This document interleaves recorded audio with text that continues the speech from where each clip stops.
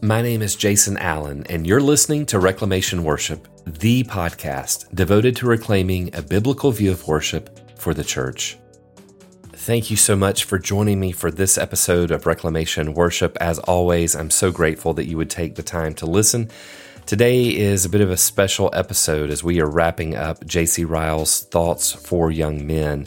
And if you are listening to this episode as your first Reclamation Worship episode and have absolutely no idea what's going on, I want to encourage you to visit reclamationworship.com. There you will find all of the previous episodes where I have done a reading from J.C. Ryle's Thoughts for Young Men. It's been broken down into bite-sized episodes, and you will have an opportunity to go back and get an idea of what's happening.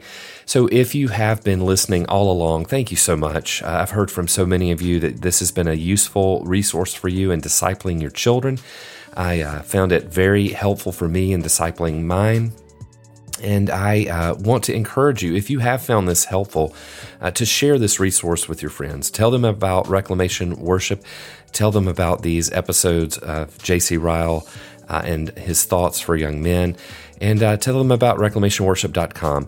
They can also find these episodes at iTunes. And I want to encourage you, if it has been helpful, to leave a rating and a review for me there. That helps get the word out and helps more people to find out about Reclamation Worship. All right, well, let's head on over to the reading. And now I hasten towards a conclusion. I have said things that many perhaps will not like and not receive. But I appeal to your consciences. Are they not true? Young men, you all have consciences.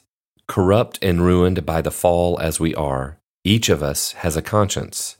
In a corner of each heart there sits a witness for God. A witness who condemns when we do wrong and approves when we do right. To that witness I make my appeal this day. Are not the things that I have been saying true? Go then, young men, and resolve this day to remember your Creator in the days of your youth. Before the day of grace is past, before your conscience has become hardened by age and deadened by repeated trampling underfoot, while you have strength and time and opportunities, go and join yourself to the Lord in an everlasting covenant not to be forgotten. The Spirit will not always strive. The voice of conscience will become feebler and fainter every year you continue to resist it. The Athenians said to Paul, "We will hear thee again of this matter," but they had heard him for the last time. Acts 17:32. Make haste and delay not. Linger and hesitate no more. Think of the unspeakable comfort you will give to parents, relations, and friends if you take my counsel. They have expended time, money, and health to rear you and make you what you are. Surely they deserve some consideration at your hands. Who can reckon up the joy and gladness which young people have it in their power to occasion? Who can tell the anxiety and sorrow that sons like Esau, Genesis 25-27, and Hophni and Phinehas, 1 Samuel 1-4, and Absalom, 2 Samuel 13, may cause? Truly indeed does Solomon say, a wise son maketh a glad father, but a foolish son is the heaviness of his mother. Proverbs 10:1. Oh, consider these things and give God your heart. Let it not be said of you at last, as it is of many, that your youth was a blunder, your manhood a struggle, and your old age a regret. Think of the good you may be as the instrument of doing good to the world. Almost all the most eminent saints of God sought the Lord early. Moses, Samuel, David, Daniel, all served God from their youth. God seems to delight in putting special honor upon young servants. Remember the honor he placed upon our own young King Edward VI? And what might we not confidently expect if young men in our own day would consecrate the springtime of their lives to God? Agents are wanted now in almost every great and good cause, and cannot be found. Machinery of every kind for spreading truth exists, but there are not hands to work it. Money is more easily got for doing good than men. Ministers are wanted for new churches. Missionaries are wanted for new stations. Visitors are wanted for neglected districts. Teachers are wanted for new schools. Many a good cause is standing still merely for want of agents. The supply of godly, faithful, trustworthy men for posts like those I have named is far below the demand.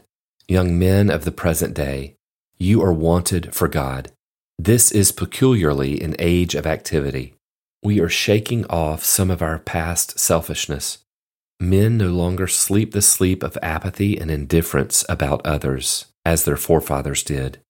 They are beginning to be ashamed of thinking like Cain. Am I my brother's keeper? Genesis 4:9. A wide field of usefulness is open before you, if you are only willing to enter upon it. The harvest is great, but the laborers are few. Luke 10:2.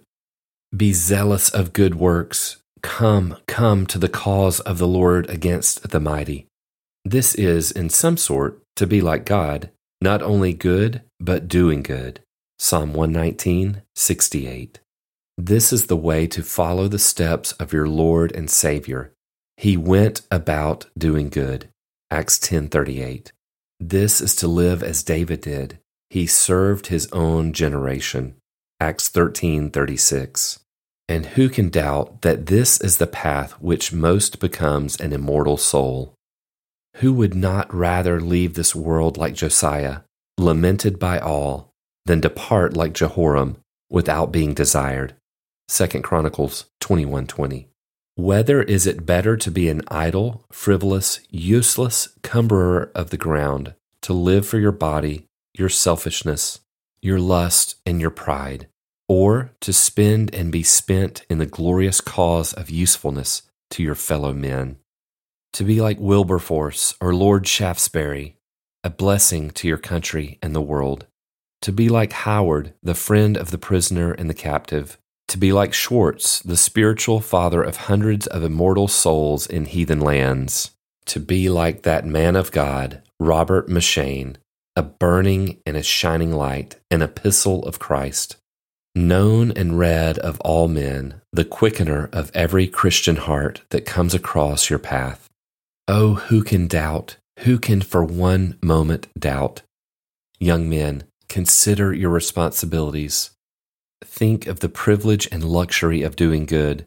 Resolve this day to be useful. At once give your hearts to Christ. Think lastly of the happiness that will come to your own soul if you serve God. Happiness by the way as you travel through life, and happiness in the end when the journey is over. Believe me, whatever vain notions you may have heard, believe me, there is a reward for the righteous even in this world. Godliness has indeed the promise of this life, as well as of that which is to come. There is a solid peace in feeling that God is your friend. There is a real satisfaction in knowing that however great your unworthiness, you are complete in Christ, that you have an enduring portion, that you have chosen that good part which shall not be taken from you. The backslider in heart may well be filled with his own ways, but a good man shall be satisfied from himself. Proverbs 14:14. The path of the worldly man grows darker and darker every year that he lives. The path of the Christian is as a shining light, brighter and brighter to the very end. His sun is just rising when the sun of the worldly is setting forever. His best things are all beginning to blossom and bloom forever, when those of the worldly are all slipping out of his hands and passing away. Young men, these things are true. Suffer the word of exhortation. Be persuaded. Take up the cross. Follow Christ. Yield yourselves unto God. The end. Well, this concludes our reading through J.C. Ryle's Thoughts for Young Men. Thank you so much for taking the time to listen to these episodes. Thank you for letting me hear from you and how you have used this resource. If you've not reached out to me but would like to, you can reach me through reclamationworship.com. So I want to invite you to head on over there and maybe leave some feedback. Let me know how you've used this resource. If this has been helpful, if you've enjoyed this, I want to invite you back for the next series I'm going to be starting soon with my children. We're going to be working through John Bunyan's classic, The Pilgrim's Progress. So I'm not going to read the book on the episodes, but we'll be discussing my readings with my kids, and you'll be hearing from them. You'll be hearing them on the episodes and hearing their perspective of the book. So I'm really looking forward to that, and want to invite you back for that. Please share these episodes with your friends and family. Tell them about reclamationworship.com.